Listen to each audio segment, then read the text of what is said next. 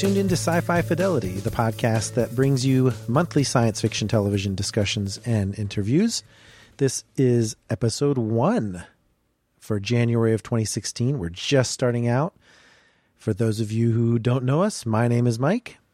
And I'm Dave, and in this inaugural edition of Sci-Fi Fidelity, we're going to be talking about the Doctor Who Christmas episode that aired on the BBC and the Expanse on Sci-Fi, along with a few other topics of interest. Right, and this is our first foray into this particular territory. Den of Geek was very kind, and we're very honored to be doing this podcast for them, a general sci-fi podcast that seeks to do what other podcasts maybe don't really do, and that is focus only in on two shows. Dave picks one, I pick one, and these are going to be shows that maybe don't always get the fan recognition, or if they do, there's some new angle that we want to tackle it with. And that's certainly going to be the case for Doctor Who, as Dave talks about, not only the Christmas episode, but just season 9 impressions. And then I'm going to be talking about The Expanse, which is a new show, great new show. It's funny, though, that show has a polarized audience as well. Some people really love it, and some people are still wondering what's so great about it. But yeah, we're barely 5 episodes in. That's right. One show we won't be talking about, though, is Walking Dead. I mean, like Mike said, we don't want to talk about the mega shows. And of course, some people would argue that, well, Doctor Who? Come on. Well, I think it's partly that if you want to draw attention to something specific, and that's what this podcast is really going to be doing. And that's why it's called Sci-Fi Fidelity. We're kind of turning up the volume on some shows that maybe aren't getting specific attention, or maybe just want to highlight something about that. And there are other podcasts out there, including right here on Den of Geek, for shows like The Walking Dead. So this is going to be more of a general touching. We hope you enjoy it, because we're going to not only have the two different chosen topics of the month, but we're also going to have an interview with someone from one of the two shows that we're talking about. And this week, we're actually going to be talking to Dominique Tipper from The Expanse. Very happy to be sharing that with you. And then the other thing, Dave, we're doing is also adding a topic of interest that will be something that might be related to science fiction television specifically, or just television watching. And today's topic for that is actually going to be binge watching and how that affects the way we watch television. Yeah. But even before we go further, Mike, who are we, by the way? So, Yeah. some people listening probably know us. Mike and I are high school teachers, English teachers. Mike's a media specialist. I was thinking about how long we've been working together at our job. Gosh, at least 10 years together, right? Since 98. Wow. And we've been podcasting together. It'll be 4 years this June. And some of you may have heard us on Liberate a Continuum podcast. We're doing some shows for Golden Spiral Media. We did an Extant podcast. We're currently doing the Sandbox and Agents of S.H.I.E.L.D. podcast. We did a Childhood's End miniseries. Yeah, and we're just going all over the place in terms of finding shows that we like. This is going to be our first general sci-fi podcast, but really, if Continuum hadn't come around, not only would we not be podcasting, we wouldn't be working for Den of Geek. That's really what opened the door for us in many ways. And we're hoping that those of you who are joining us from that will definitely enjoy this more general approach. But also, if you're new to Mike and Dave and the podcast experience that we deliver, hopefully you'll enjoy the way we approach it, because we do definitely take an analytic look, but we also are rabid sci-fi fans, and we hope that that enthusiasm comes across on the podcast and is infectious. But today we're actually going to start off by mentioning that we are spoiling the shows that we're talking about to a certain degree. And so we always want to start off our podcast with the time codes in case you want to skip around. So if you want to skip over Doctor Who, go straight to The Expanse, or skip over The Expanse and go to the interview, or whichever portions you want to listen to, then certainly we will provide that for you. So now, for those who need to avoid the spoilers by skipping certain segments, here are the time codes for today's topics. Doctor Who. Directly after this announcement, The Expanse. 2708. Interview segment. 4754. Binge watching discussion. 6019. All right. Well, now that everybody's got that straight, Mike, why don't we jump right in with Doctor Who? And obviously the main focus is the Christmas episode for 2015, but we'd be remiss if we didn't just give Series 9 a quick look. And one of the things that I really loved about Series 9 was the return to the multi-part storytelling, which was certainly a staple of classic Doctor Who, and some of those even had as many as 12 parts. Here, the season opened with 4 two-part serials. There was one standalone, and then Series 9 ended up with a 3-part finale, which I really enjoyed. I mean, it's like having a lot of mini movies. Oh, yeah. And that's certainly for someone like me who's trying to catch up on Doctor Who. And I'll freely admit that I am not up to date on Doctor Who, but I am enthusiastic about the show. But what makes it difficult with such a large library is that you have these standalones that you almost want to be like, can I maybe skip some of those and just watch the ones that are more serial based, the ones that I need to know in order to understand the mythology and what's going on. And so, yeah, I agree. I also prefer the multi-episode storylines. Right. And I think like any serialized show, if you do jump in the middle, you can pick up a lot. But one of the things that I think anybody that watched Series 9 understands is that Capaldi's Doctor and the stories in Series 9 and Series 8 before it featured a much darker tone than we saw out of Matt Smith and David Tennant. Yeah, well, especially David Tennant. But yeah, I didn't think it could get much darker than Matt Smith, to be honest. But yeah, Capaldi is really delivering that tone. Yeah, and I like it a lot. And, you know, some of the darker mood does stem from his relationship with Clara, which is complicated at best, for sure. Yeah.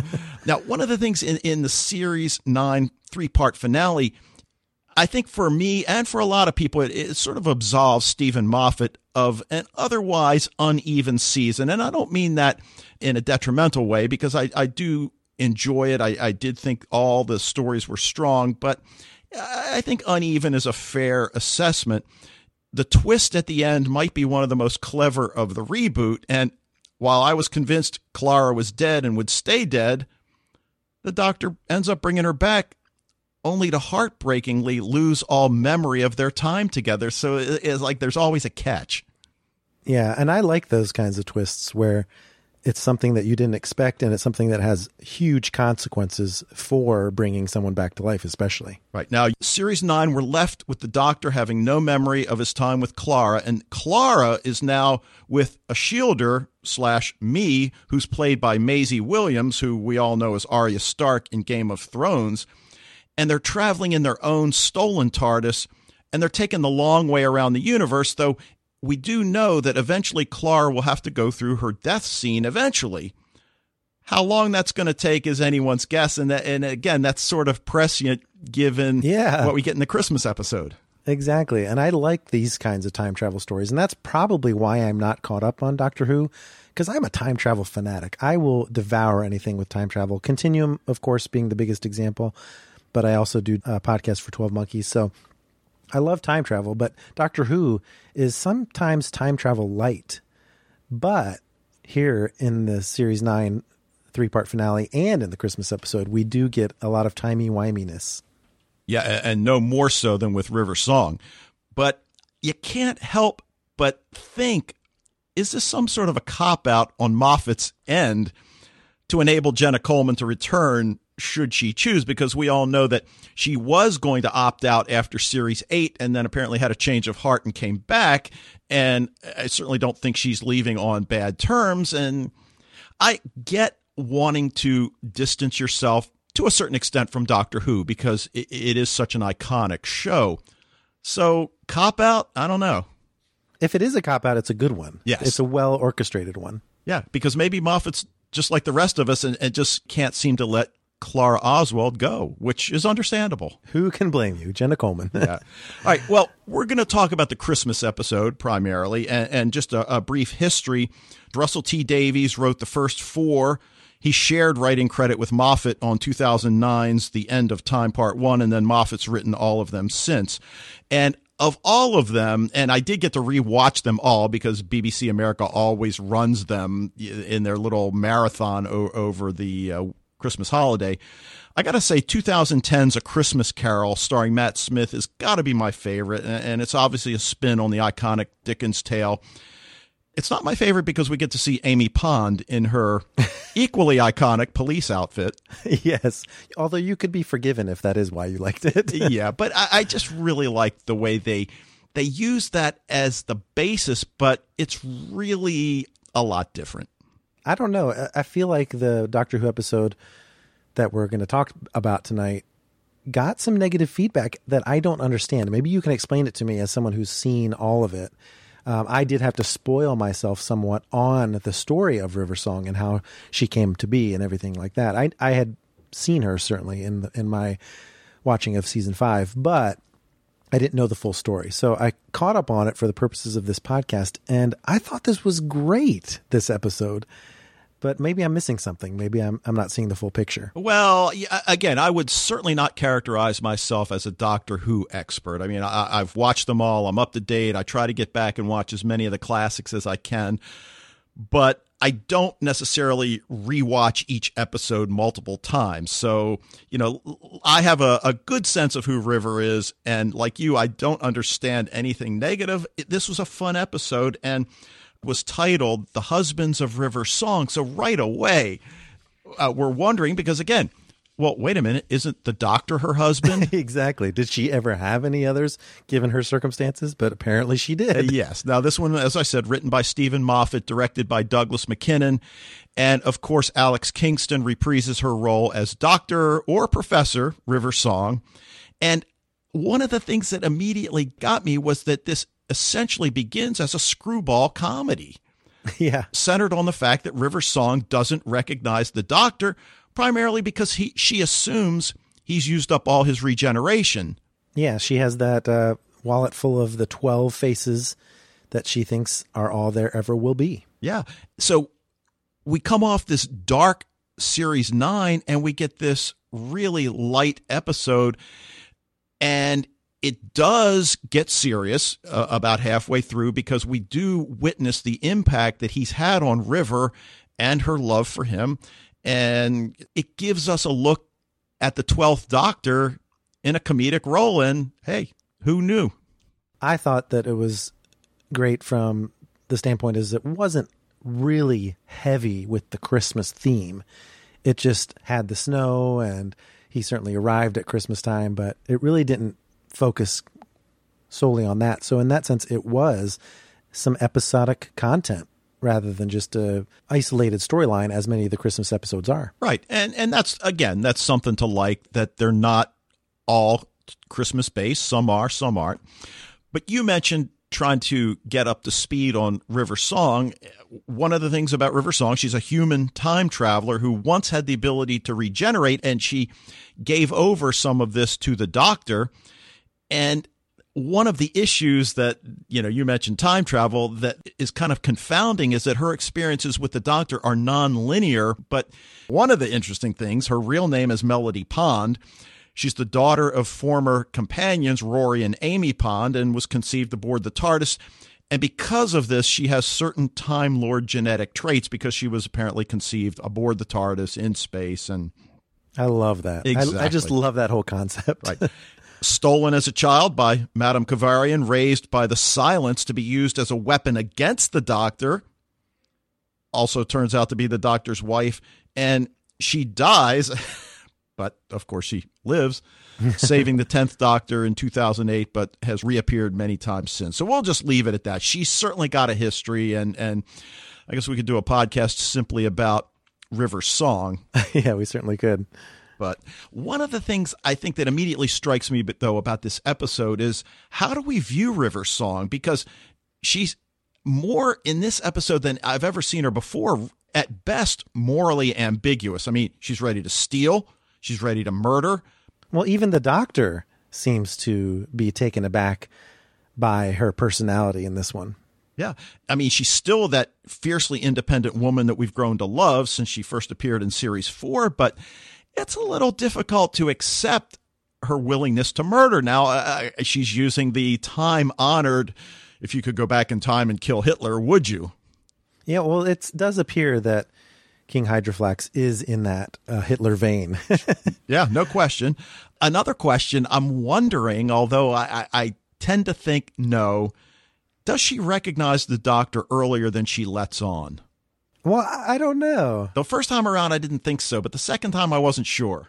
Well, it's just that she has that complete look of shock when she finally realizes it, and it takes a good few seconds for her to put two and two together. So just from that standpoint, I think that it didn't dawn on her until that point. Right.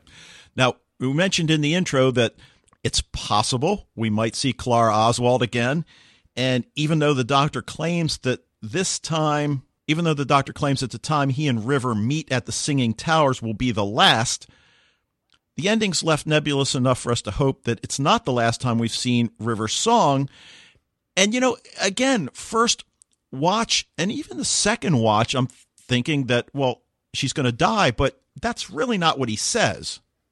That's just the last time they'll be together again. Right.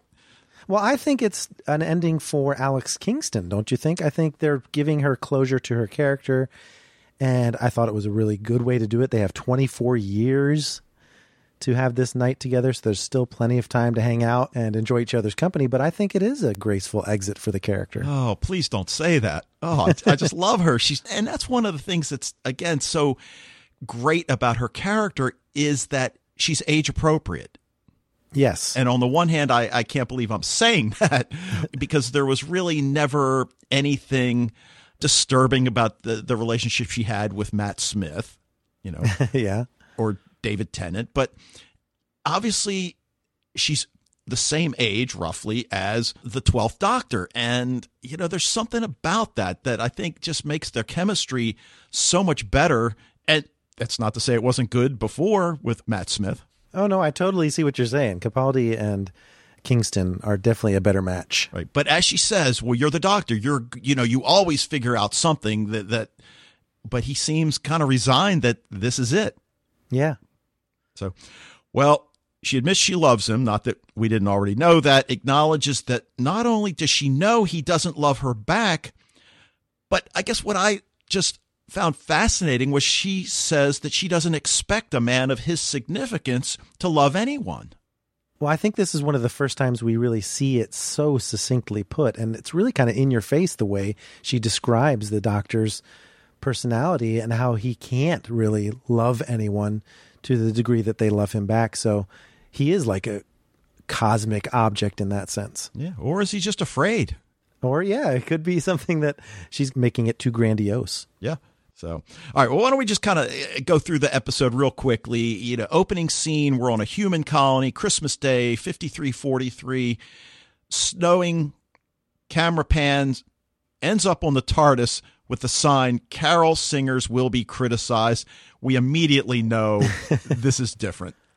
I never know, like, the doctor just shows up, and he never questions why he shows up, where he shows up, or when. So he just takes it all in stride. The guy knocks on the TARDIS. The doctor appears with antlers. Which is a scene we've seen in the previews leading up to the episode a number of times, but now we had the context. Yeah, so it's just a very comedic way of tying in the Christmas theme very briefly before it goes completely off into a different angle. But I do love the fact that the guy is looking for a surgeon, and the doctor just says, close enough. Exactly. Although he pretty quickly finds out that River is at the heart of this situation. And he does seem a bit flummoxed that River has a husband other than him. Yes, and that he has been bamboozled into a situation with millions and millions of people in an audience of sorts, which will force him to do a surgery that he's not qualified to do. Well, I mean, come on. It's the doctor. Exactly. I mean, look, she just wants him to cut her husband's head off. How hard can that be? Exactly. Get to the most valuable diamond in the universe. And I love her line, well, an archaeologist is just a thief with patience. Exactly right. I'll kill the lights, you kill the patient. And, we find out she has a sonic trowel, which he finds somewhat amusing, as did we, well, I'm I think sure. they were actually poking fun at the fact that people don't really care for the sonic sunglasses. Right. So he's saying, sonic trowel, that's silly. Yeah. And I love the sonic sunglasses. Okay. It's a TV show. It's fun. So what? Well, the king removes his own head. Turns out he's a cyborg. And then they place his head in a leather bag. And one of the first things you see as she empties the bag to make room is the red fez that, of course, Matt Smith's character wore. Yeah, and I love the fact that he inserts that line, "I haven't laughed in a long time," as they have the interaction together, because, of course, it has been a very dark Series 9, so it's nice to see him having fun here. Yeah. They land in the snow, and, of course, listen as the head calls from inside the bag, continuing that whole screwball comedy motif, which, again, I really liked. Well, it turns out she has yet another husband, Ramon, but she wiped his memory because he was getting annoying. Yeah, only River Song could get away with that. It's like she talks a good game about the Doctor not being able to love anyone, and he's too grand for, But the thing is, she's kind of beyond their regular scope as well, and she exhibits that with Ramon. Right. Well, if we have any question about her and her self-esteem, the fact that her code name for the Doctor is Damsel, as in damsel in distress, as in she's the one that comes and saves him, I think she's okay on that end. Yeah, and she's had, at this point, enough experience with, well, I don't know. Has she had enough experience with the Doctor at this point to make that call? I don't know how many times she's seen the Doctor at this point in her life, in her timeline. Right.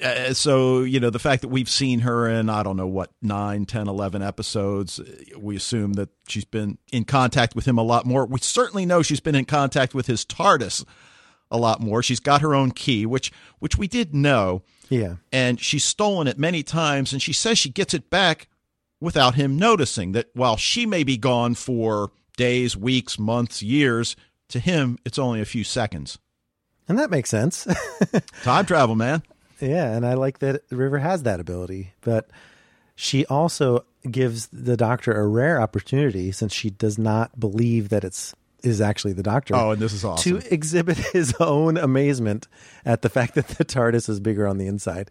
And the Doctor really was happy to actually be able to do that the correct way, I think he said, or something like that. Yeah, and he just revels in this opportunity. I think for the viewers, we know he's mocking all those who have come before. Yeah, very well done. Yeah. All right. Well, in a further role reversal, River leads the Doctor out of the confusion in the TARDIS when Hydroflax's body and head come into close proximity. And then suddenly we're in the lobby of this fancy hotel, and some sort of alien being, Dr. Song, your table is ready. And we do learn that she's 200 years old now. So her lifespan, I think she even alludes to this, her lifespan has been elongated, or she says an augmented lifespan. Yeah, by being born on the TARDIS, we assume, right? Right. But one of the other special aspects of this restaurant, in her words, this is where genocide comes to kick back and relax. Yeah, the whole ship is filled with bad guys. Genocide bad guys, including the staff. Right. Now, one of the aspects of River that we have seen before is, of course, her diary. And, spoilers. Exactly. One of the most famous lines. And she's got it with her at dinner. He asks about it. And then the episode begins to grow a bit more serious. She tells him that the man who gave it to her is not special, but useful. And he seems a bit crestfallen, as did I when she said that. I'm like, that was not very nice. I think to a certain extent, River is playing it defensive. She is characterizing him this way because she's got her emotional walls up. She has to, in order to not constantly be bombarded by her feelings for the man. So she characterizes him the way others might see him, but I don't think it's the real way she sees him. Yeah. Well, she sells the head / diamond, and after she does that, a twist occurs when the waiter, who knows River, knows she's married to the Doctor, steps forward, reveals that her diary will lead her to the Doctor, and then starts reading from the diary. And now we get to it as she's questioned about his location, and she's told, "You're the woman he loves," and tells him that the Doctor does not and has never loved her, admits she loves him, but he doesn't love her back. And then I love that, again, when you love the Doctor, it's like loving the stars themselves. Yeah, that whole speech was just great, especially because she's saying he would never be here. This is not an important enough event for him to show up.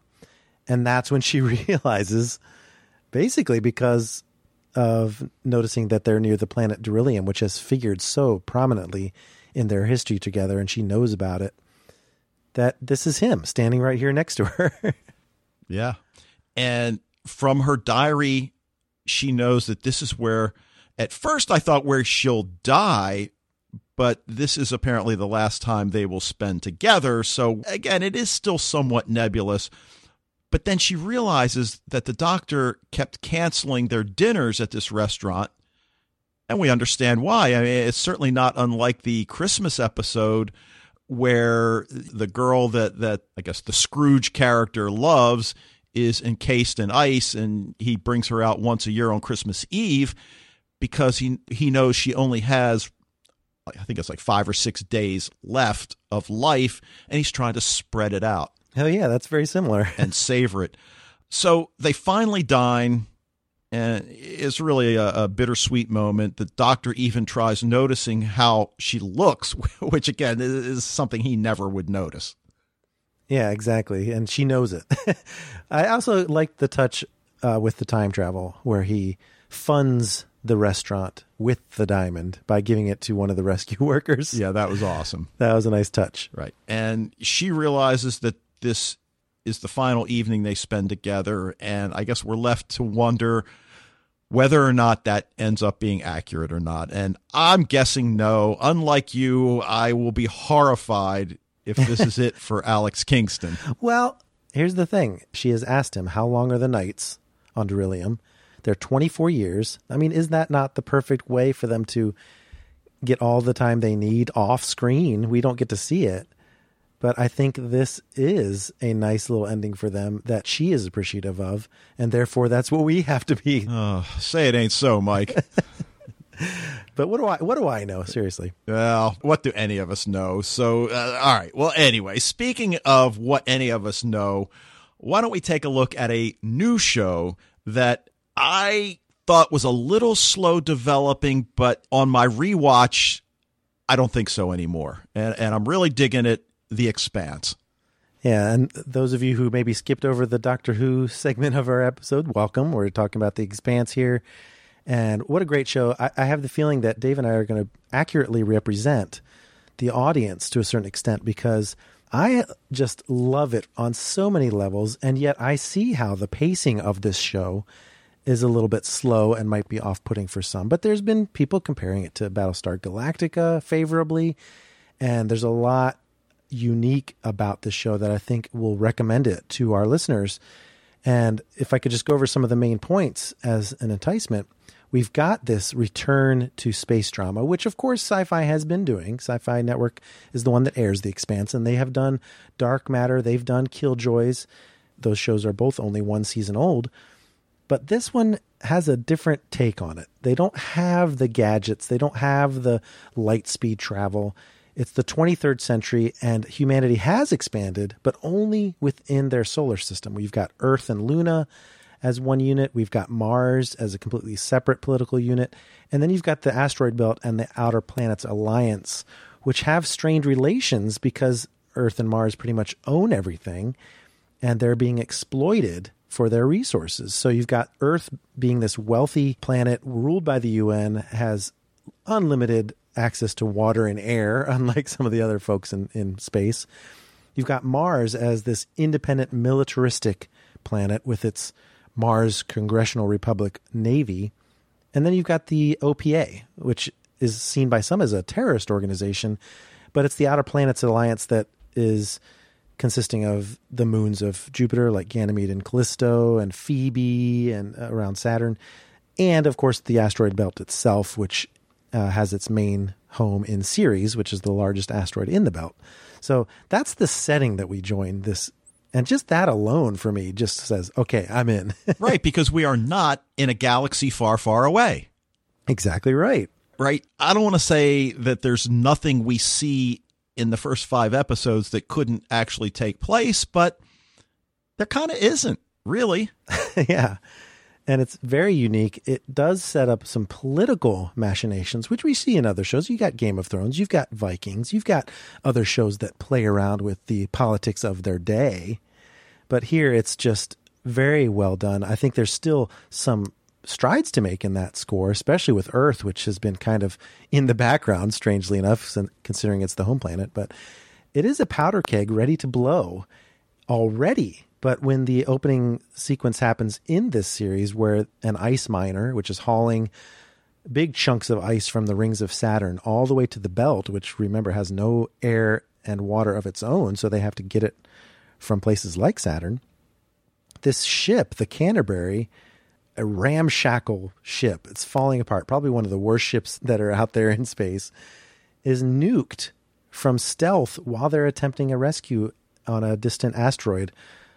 And we're like, what?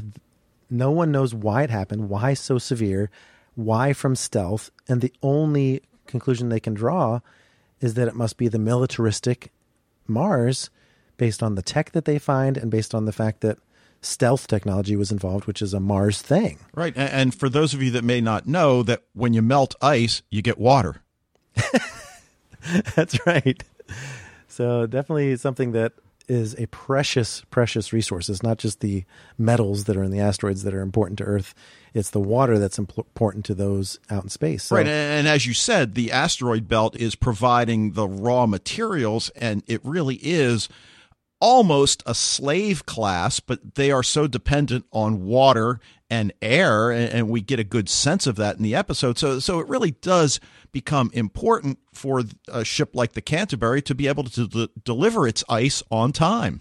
And it's easy to place a stranglehold on those types of resources when you're so dependent on them. So we're following 3 different storylines in this series. We've got those on board the Canterbury, which is definitely my favorite aspect of the show. When the Canterbury is blown up, we lose a lot of those characters, but we have 4 people left over that are trying to figure out what happened. And that's Holden, who is, I guess you could call him the main character. He's acting XO of the small band of survivors. You've got Amos, who is a mechanic. You've got Shed, the doctor, who is only around for the first few episodes. Yeah, because he loses his head over the whole situation. Oh, my. But actually, I kind of was just getting to like his character in his unlikable way when he was removed from the equation. But 2 of my favorite characters are Alex, the pilot, and Naomi, the engineer, who's only the only female character on the crew there. And they're just trying to figure out from their disparate points of view what happened. There's some suspicions among them. It's a really great dynamic that crew has. So the other piece of it that I think I was a little bit critical of at first in going too slowly, but now I think is just brilliantly done and very subtle, is the plot line that's going on Ceres, and that's with Detective Miller and his partner Havelock. They've been tasked with finding the daughter of an influential shareholder whose name is Julie Mao. And it's kind of a job that they're just doing as a favor. In fact, they call it a kidnap job because the parents want their kid back. So it's not a very glamorous task that Miller is being given. Right. And at first he thinks it's a punishment. Right. He says, okay, I'll do it. But what's weird is that when the Canterbury is blown up and Holden sees that it might be the Martians that have done it, and he, in order to save their skins, broadcasts this fact to the entire, solar system, basically, it really sets this powder keg in motion where it might blow, where the Belters are saying, remember the can't. It becomes a battle cry for them. And so Miller actually has to deal with the security situation on Ceres rather than dealing with his little task. In fact, I think doesn't his captain even tell him, forget about that. It's not important anymore. Yeah. But he thinks they're all tied in together. And this is what's so brilliant, is that the storylines seem so different, and actually they all are interrelated. Right. Now, you mentioned that, he and Havelock are detectives. They work for Star Helix Security, which is an Earth corporation. Right. But Miller is a Belter himself. Yeah, whereas Havelock is an Earther. So he definitely has a lot more savviness with the society. And in fact, he could be considered corrupt himself. It's kind of a corrupt system that they've got going, and it just works. It's known to be the way it is, where you have payoffs and organized crime and things like that. So it's all just taken in stride. But when the riots start happening with regard to what's happened with Mars blowing up a ship unprovoked that had water on it, no less, which is extremely important, then I just love how that's the impetus for all the conflict that this show centers around. Yeah, no question. So the away team to... Hey, I'm Ryan Reynolds. At Mint Mobile, we like to do the opposite of what Big Wireless does. They charge you a lot. We charge you a little. So naturally, when they announced they'd be raising their prices due to inflation, we decided to deflate our prices due to not hating you. That's right. We're cutting the price of Mint Unlimited from $30 a month to just $15 a month. Give it a try at mintmobile.com/switch. $45 up front for 3 months plus taxes and fees. Promo rate for new customers for limited time. Unlimited more than 40 gigabytes per month. Slows full terms at mintmobile.com. Who answer the distress call are the people that we are left with in the series. So we've got the 4 characters I mentioned earlier, 5 actually, including Shed, the doctor. And they actually witness the destruction of their ship and have to save themselves by broadcasting to the solar system, like I said, which actually brings them to the attention of a Mars Navy ship. Now, I guess they were thinking that the Navy ship was coming to finish the job. That's what I think. And this is, of course, the second vessel that they have been on, because they started on the Canterbury. Now they're on the Canterbury shuttle. I believe it's called Night. They are on the Night, which is falling apart around them. They barely have enough to hold it together until the Martians pick them up. So I love all the different things that they do with regard to repairing the comms array. They have to figure out how to get oxygen to each other, and that's a very dramatic scene where they're having to share their breathers and things like that. Some great tension that's very realistic. I mean, space is a dangerous place, and this show really communicates that very well. Yeah, no, I agree. And aboard the Donager, they get interrogated, and immediately Naomi's background is called into question because she is so overqualified for basically working on an ice hauler. She's not even the pilot of the ice hauler.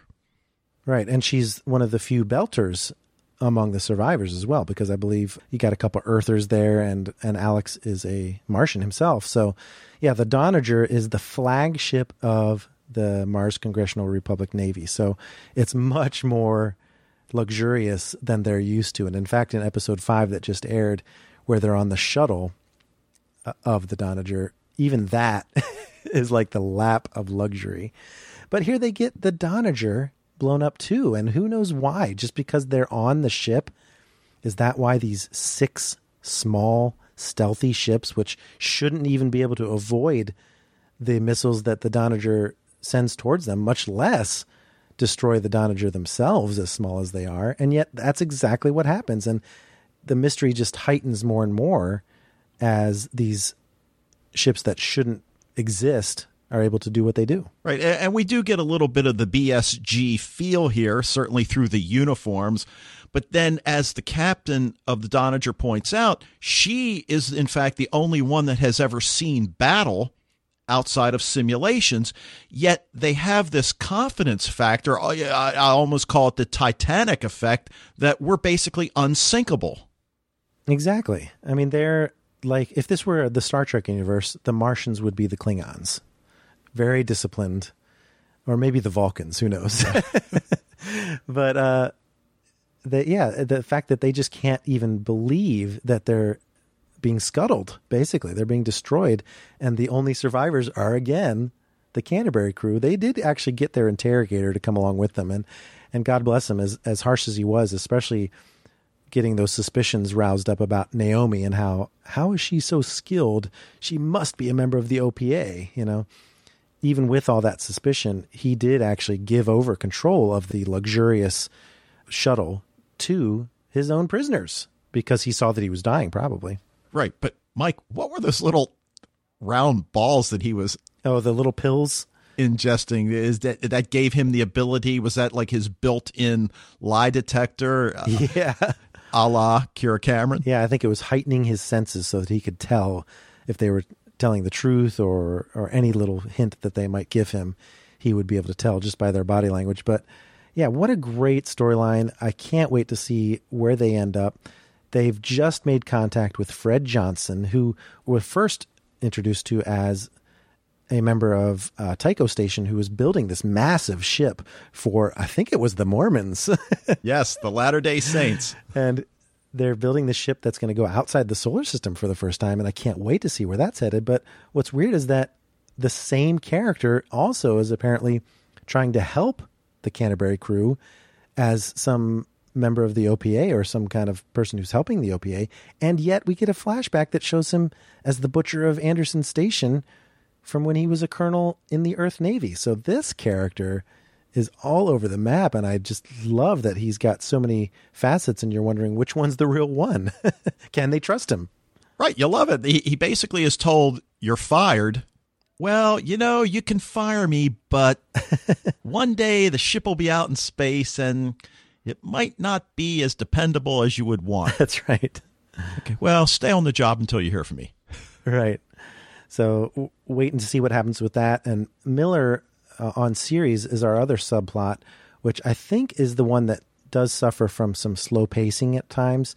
But I've come to appreciate the way that the facts that Miller discovers about his kidnap job, trying to find Julie Mao, how it's doled out, especially from the standpoint of each piece that he gets, even though it's very slow and it's very methodical and you have to keep up. There's no hand holding in the show. You have to figure it out for yourself, what's going on, especially when he's speaking the Creole language of the Belters. He does it all non-verbally. Like in episode 5, for example, he finds a key detail from some clues that he got where he never speaks of it. He never talks about it. We just see it. He figures it out. We see the results of what he figured out. So I just really like how this Miller character is being portrayed as someone who is dedicated to the job and is tenacious when he's got a theory about something. Yeah, and detective work is often long and protracted. So, that would certainly follow. I mean, we got 10 episodes. Yeah. And the main thing that I'm wondering about Miller is he's gaining a respect for Julie Mao, even as he's told to give up the case, because he sees that she was into martial arts. She could handle her own against people who would harass her on the station. She has a racing ship that she, I guess, got from her rich parents, but still, she can handle herself in space. Yeah, but is that kind of short-sighted on his part? I mean, that's why he has respect for her? Well, that's what I'm wondering. Is it respect, or does he have himself a little crush? What do you think? Well, I guess the latter, but... especially with things that happen in episode 5 specifically, he keeps a picture of her in a very suggestive way, to me anyway, that says he's kind of falling for her a little bit and really is going to dedicate himself to the cause more than just out of dedication to his profession. Well, and that's one of the beauties of his character. He is that kind of anti-hero-ish type, the Han Solo, Malcolm Reynolds from Firefly. I mean, the guy's taking bribes, for goodness sakes. Yeah, and his really redeeming moment in episode 1, I think, is when he finds out that someone in the corrupt society of the Belt is not replacing air filters in a place where kids are involved, and he's ready to space the guy responsible, because when you mess with air or water, that's just completely taboo. And Miller is like the moral authority in that sense. So we really get an idea that this guy has things that are important to him, and it's life and death, but everything else is kind of a gray area that he's willing to work with. All right. Well, speaking of moral authorities and gray areas, what about Christiane on Earth? Oh, my God. Yes. Well, first of all, being played by Shohreh Aghdashloo, it doesn't hurt, because that lady has that distinctive low voice that we've seen in 24, among other shows. And she's just awesome as Christiane. Now, of course, she is the assistant to the Undersecretary of the United Nations. So on the surface, she's not a very important person. But clearly she's got some kind of power that even her superiors wonder how she's able to do all this stuff. And well, doesn't somebody say she's 2 heartbeats away from... Yeah, the throne, or 2 heartbeats away from definitely being in power. And she's not above ruthless measures. She's shown torturing a Belter simply by subjecting him to Earth gravity, which is a great scene at the beginning of the series. But she's a family woman. She appears to see the bigger picture with Mars. She doesn't leap to conclusions that Mars is involved in the Canterbury's destruction. She sees that it's a frame-up job. But her absence from episode 5 specifically puts that all on hold. So I'm not sure where we're headed with her character. She's very disconnected from the rest of the plot. I think she has the potential to be a great character that we'll really enjoy. But to be honest, the Earth part of this plot is the most understated in the series so far. Right. And we do have a lot of questions. First and foremost, clearly somebody's trying to start a war between Mars and Earth, but the question is who? And obviously the OPA seems to be the obvious culprit, but something tells me it's a fourth party. Yeah, I definitely think that's the case because everyone's trying to blame each other and we don't really know enough. I mean, that's what's so great about the first half because it really is the first half that we've had so far. It's a 10-episode season. We've got the Julie Mao aspect of it, which Miller is convinced is part of it somehow. Not sure how that could possibly be true. We've got people sneaking government data that she's dealing with. We've got, and one thing we forgot to mention at the very beginning of the series, Julie Mao is shown in a ship where she's kind of the only one left, the Scopuli, which is the ship that needed rescuing. And there's some weird amorphous blob with people parts coming out of it attached to the engine of the Scopuli. And it's this weird, almost supernatural looking thing. So what the heck is that? Yeah. They've thrown it out there that Naomi may be an OPA sleeper agent. Yeah, who can we trust? Can we trust Naomi? Can we trust Fred Johnson? Can we trust the OPA in general? I'm not sure I'd trust anybody that's got Butcher attached to his name. Yeah. I mean, right now, the Martians are coming out looking the best with their store of coffee aboard that Holden finally gets a hold of, seeking the perfect cup of coffee. But I think what's great about this series and why people should watch it, first of all, the use of gravity is so awesome. You've got the flip and burn in the opening episode where they have to slow the ship down to perform the rescue. And it's realistically portrayed as being heavy on the G's, and it can actually be harmful to people. You've got the zero-G sex. You've got the bird floating in the low G of Ceres in the opening episode. You've got the Belter being tortured by gravity by Christian. I mean, gravity is pretty much its own character in this series, and I think it's just brilliantly done. Right. Even the fact that it makes Belters taller, lankier than Earthers. Yeah, and they've portrayed this very realistically. Of course, they've picked taller, leaner characters to play Belters, such as Dominique Tipper, who plays Naomi, right. But just all kinds of ways where this show takes out assumed technology like hyperspace, force fields. You don't have matter transportation. You can't beam someone down to the planet. But really, it's a political show. I mean, it's a conspiracy show. It's a thriller. It's a mystery that happens to take place in space. And I think it's just very compelling in that sense. So the main criticism I think that has been leveled at the show is with its pacing. But I think it's got a great puzzle to solve. You're only getting little pieces at a time. It does not insult the intelligence of the audience. And I really appreciate that. Yes, I agree. But I think one of the main people that is really making my enjoyment of this show what it is the character of Naomi, played by Dominique Tipper, who's a relative newcomer to television.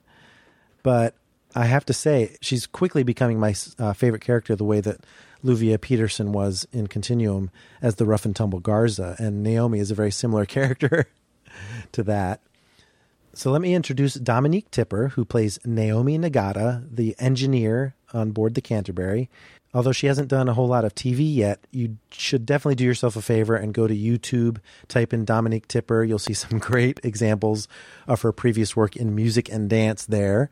And in fact, we asked Dominique about that in our interview with her. We were honored to speak with her as our first interviewee. So let's listen back to the chat that Dave and I had with Miss Dominique Tipper just before the Christmas holiday. And let's dive right into it, shall we? Excellent. First of all, I have to say, and this, I don't think I'm alone in this, Naomi is definitely my favorite character on this series so far. And I think that's going to be a very common thing. Thank you so much. Talking about her as a character, though, we noticed that she is being billed as a belter, and she's overcome some rough times. She has. Is the show going to play around with that a little bit? A mysterious past for your character, perhaps? I think it's going to be played on a lot. Definitely through series 1 it is. And I just think there's always the idea or the kind of essence that Naomi's hiding something. And so it's great to play with for me as the actor, but I also think for the audience, everyone's always going to be wondering what side she's on. And I think it's a really kind of cool thing to have in that dynamic of that group. So, yeah, it will definitely probably continually be played upon, but I can't give you a clue as to what side she actually is on. Now, she is the only female on the crew. What's that like for her character? It's funny, I was thinking about this today, and I think what's interesting about Naomi and mostly her and Holden's relationship is that the kind of more emotional side of someone is normally connected with their more feminine side. And I think what's interesting about Naomi and Holden is that he is emotional. Like, he acts off impulses. He very much is a spur of the moment guy, and she's very logical. And so I kind of love the dynamic between them, where you have the female being the more logical person and making decisions that are a lot more based on the well-being of everyone rather than being emotional. And I love that essence of her character and that side, that because she's female, she hasn't just been written as a very emotional role, if that makes sense. Mm-hmm. But in fact, it's Holden. So it's interesting in that way for the character. And what's nice is that she's probably the most qualified in that group to be in charge or be the leader. And I love that it plays on that as well, where you've got this woman in with a group of guys and she clearly makes the best suggestions and stuff, but it's kind of still ignored. Right. I mean, one of the great lines is when she is trying to take charge and nobody's doing anything, and she says, like, what does everybody need a back rub? It's like one of my favorites. As soon as I read that in the script, I was like, yes. And I love that they kind of get all kind of amused with it and are like, oh, yeah, shit, we should be doing something. So I like that for Naomi, it's kind of, there is an agenda for her, I feel. She's like, she is just going about her life the way she knows. And I don't think she's really fazed by the fact that there's no other women there, you know? I think she sees the guys as equals, which is what I love about her, and I love the character. Right. Now, you just mentioned equals. On the Canterbury, you've got Earthers like Holden, Martians like Alex, Belters like yourself, but you guys don't seem to have as much trouble mixing as Havelock does on series. Are there any planetary racial tensions among the crew that we just haven't seen yet? Well, I think with the Canterbury, there's very much the sense that they've all been together for quite a while. So I just get the impression that, you know, for me, it was always like we've all been in this for ages. So if there ever was anything, I feel like maybe everyone's over that. And everyone's ice hauling, so no one's better than anyone on that ship. You know, it's like everyone's there to do that job. So I just think when it comes to being on series and being on the asteroid belt, it's very much, there is more of a division between the people. It's very much more clear where they're from and where they're not from. And I think when you're just, like with us lot, when you're just all on the ship together, everyone's running away from something, everyone's got something to hide. So them being from different parts of the solar system is probably the least thing that defines them, if that makes sense. They're all kind of hiding something. So I don't think it matters as much on the ship as it does, say, on series. That makes sense. One thing I really like also about her character is the fact that you are this engineer pulling off amazing MacGyver-like improvisational repair skills. Yeah. Especially with, a notebook and a welding gun. Are we going to see a lot of that type of stuff from her? Yeah, I think what's kind of gangster about Naomi is that she's self-taught. So this is not a girl that's, been privileged and has gone to school and been put through engineer school. She's done tutorials online. Like, she taught herself how to be an engineer. So for me, it was very much a means to escape from whatever she's running from. And it was a way of her being distracted from whatever else was going on in her life at that time, if that makes sense. Very much like, for instance, a single mum that's got a few kids and and wants to better her life, and so puts herself through school. Like, that's the way I see Naomi. Like, she's taught herself how to be an engineer, so she's not entirely by the book, but she's also exceptional by the book, if that makes sense. Yeah.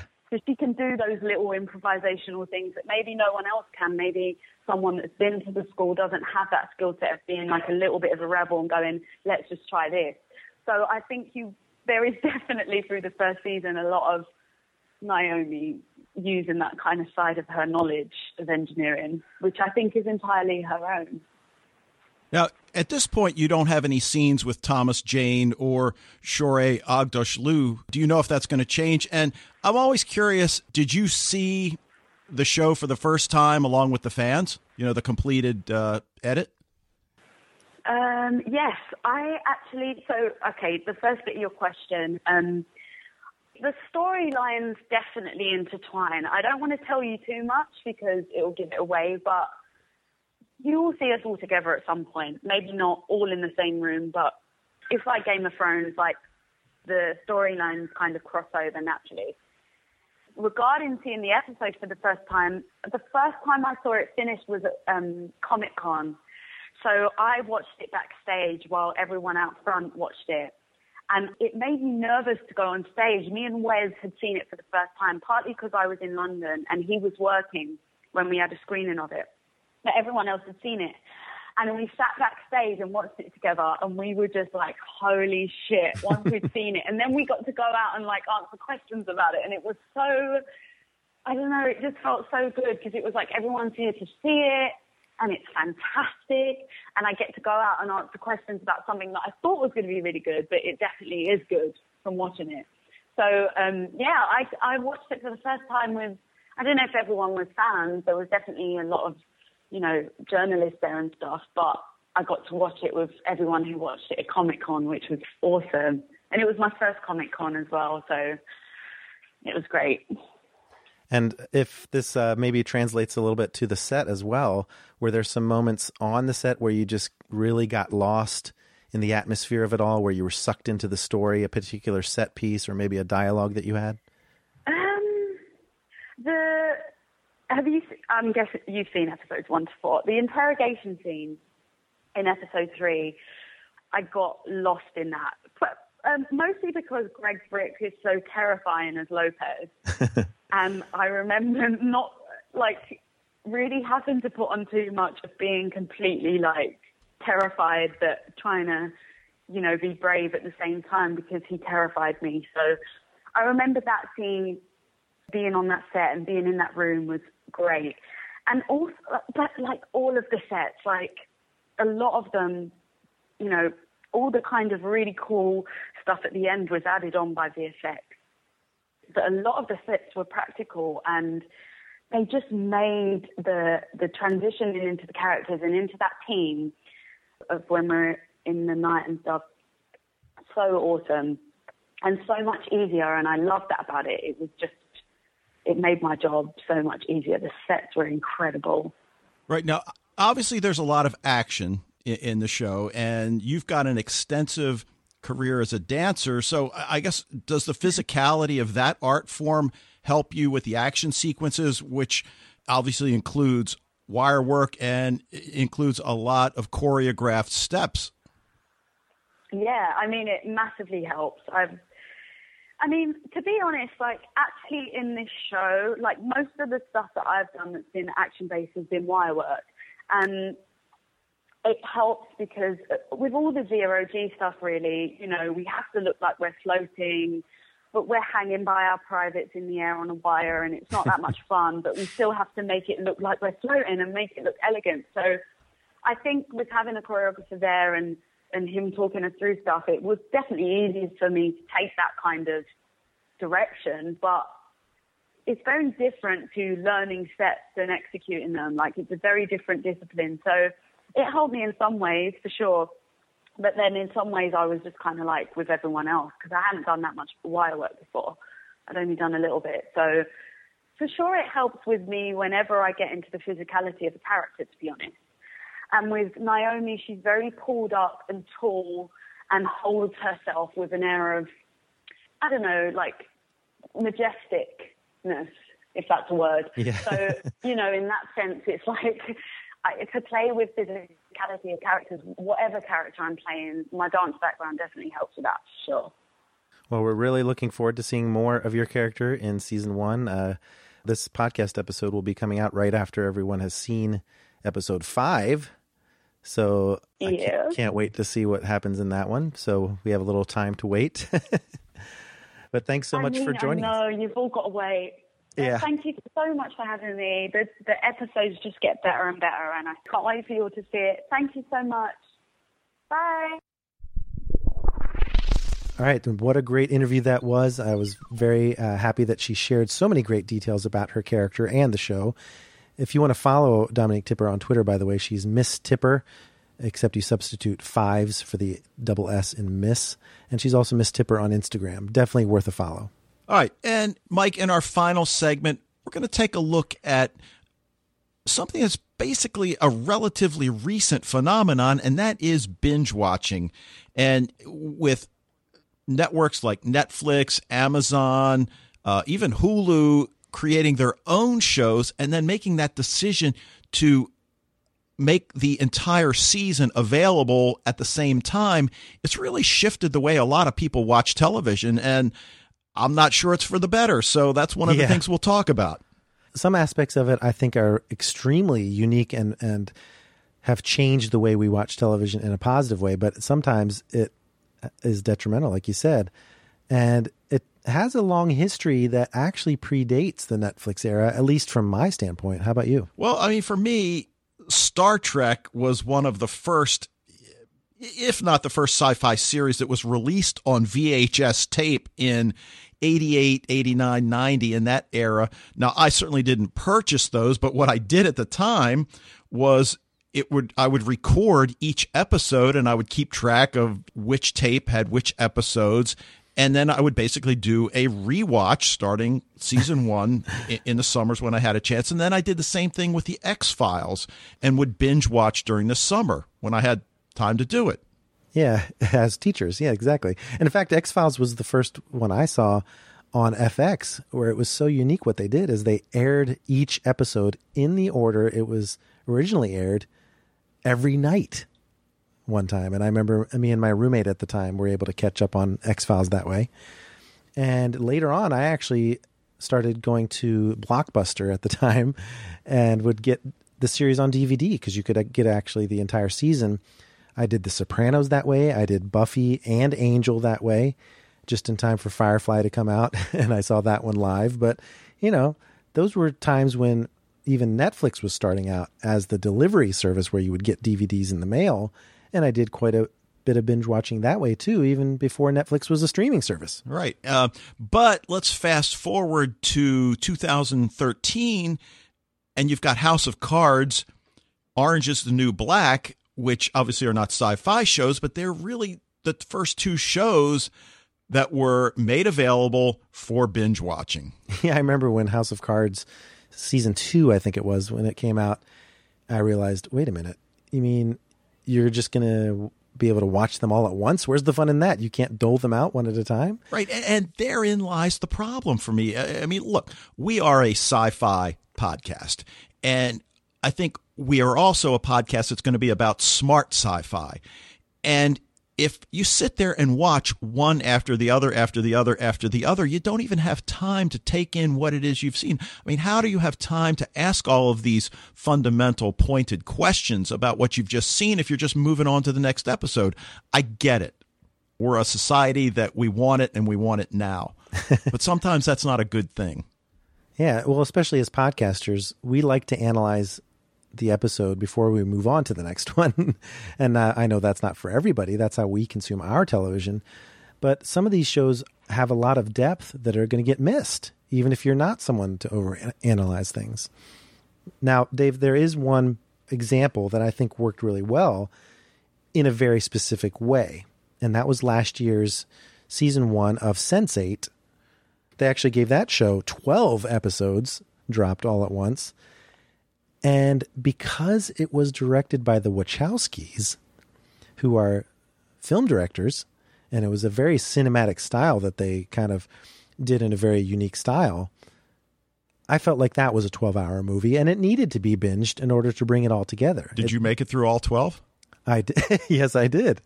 Well, I had to because I was reviewing it for Den of Geek. There you go. You gave yourself away. No, I really enjoyed it. Okay. I know that show was not for everyone, but it was an example of a show that pretty much benefited from binging because it wasn't really a TV show. It was a 12-hour movie. Let's be honest. Yeah. Obviously, Jessica Jones and Daredevil are two recent offerings. And while I didn't really care for Daredevil and consequently didn't binge it, Jessica Jones, I did really enjoy the first episode. I just haven't had time to watch it. But again, I think you're getting the idea here. I'm not a binge watcher. If I watch 3 episodes back to back, that's unusual. And it's usually because of something I'm doing podcast related rather than something that I just have to see. Right. And I think in some cases, Daredevil and Jessica Jones, because they're darker, you can only take so much before you just feel down in the dumps. Yeah, good point. What about Man in the High Castle? Well, okay. Now that one I did binge watch. I had the opportunity while my family was away and playing Bachelor a little bit where I was able to binge watch, I think half of it. I think I did 6 episodes in one night. And I liked it, but I don't know that it was necessary. And so it was really my first taste of binging in the new era was Man in the High Castle. And I did have that hunger to see what happened next. Right. And then, of course, there was H+. Remember H+? Oh, yes. I mean, you had to binge watch that because the episodes were, like 6-7 minutes at most? And that's kind of like Blood and Chrome for Battlestar Galactica. Right. Because the episodes were so short, you could do that. But that's more of a YouTube release type of thing than it is a Netflix, Amazon original series type of thing. So, yeah, there is definitely a spectrum, and they're playing with the format. They're figuring it out. But, yeah, I'd be interested to know how many people out there are missing key details because of the binge, and how many people would be just as happy for it to have been doled out 1 week at a time. Right. And I guess on the one hand, maybe people that want to just sit down, take a day off from work, watch all 10, 12, 13 episodes of a particular show, and then perhaps tune into their favorite podcast about that show and then have the details filled in that way. And I certainly get that approach. It's not for me. I mean, I can't imagine binging Lost, for instance. I can't even imagine podcasting a show that dropped all of its episodes at once. Yeah, that is a difficult proposition for sure. And people have done it, but having that week to absorb it and hype it up and talk about it on social media, I think that's all part of the formula. And let's not forget social media, because you can't do that with a show that you've binged because you don't want to spoil everyone. So there's a spoiler problem with binge watching as well. Well, right now, and in fact, we're recording this on January 4th, which is still only a couple weeks removed from the new Star Wars film. And still, I hear a lot of podcasters, especially, still talking about, well, I took down my Facebook page because I didn't want to have any spoilers for, I didn't want to ruin it for anybody. And I get that, but it just, like you said, it just becomes virtually impossible to stay spoiler free these days. So obviously a lot of caveats out there for people who are binge watching. Maybe that's opened your eyes, that discussion, to your own habits and maybe whether you would want to do it in the future. But there are a lot of other topics that we definitely want to talk about in addition to whatever shows we end up discussing. So, we're thinking of different topics out there, like the resurgence of the Sci-Fi Network as an actual network showing science fiction and just everything that's out there with the new space shows that are coming up, and finding our enthusiasm for the shows like The Expanse that are out there. So there's a lot of different topics that we might bring up in our bonus content that we can talk about. Well, and one that is really fascinating to me is the AI interpretation on television. I mean, we certainly saw back in the day Terminator Sarah Connor Chronicles, but, now we had shows like Extant, Humans, Dark Matter, Andromeda, obviously an older show, Star Trek Next Generation. I mean, you just talked about shows that have androids, which I think is really an interesting way to depict the AI aspect. So yeah, tons of things we can explore. So hopefully you'll join us each month as we discuss the shows that are out there, the unsung heroes on television, and some topics of interest. But that's going to be it for this edition of Sci-Fi Fidelity. We certainly hope you enjoyed the discussion tonight. You can keep it going all month long by following us on social media. We're on Facebook and Twitter as Sci-Fi Fidelity. And in February, we'll be discussing the X-Files, the new one. Yeah. And we've been thinking about doing the CW show The 100, which we both love. I think it's one of the smartest shows on currently. But in the meantime, be sure to rate and review this podcast wherever you access it. We're on iTunes, Stitcher, and SoundCloud. Plus, we take suggestions for future topics, especially our little bonus topic there at the end of the podcast. So if you'd like to send us some feedback, just email sci-fifidelity@gmail.com. Thanks again for listening, and we'll see you next month.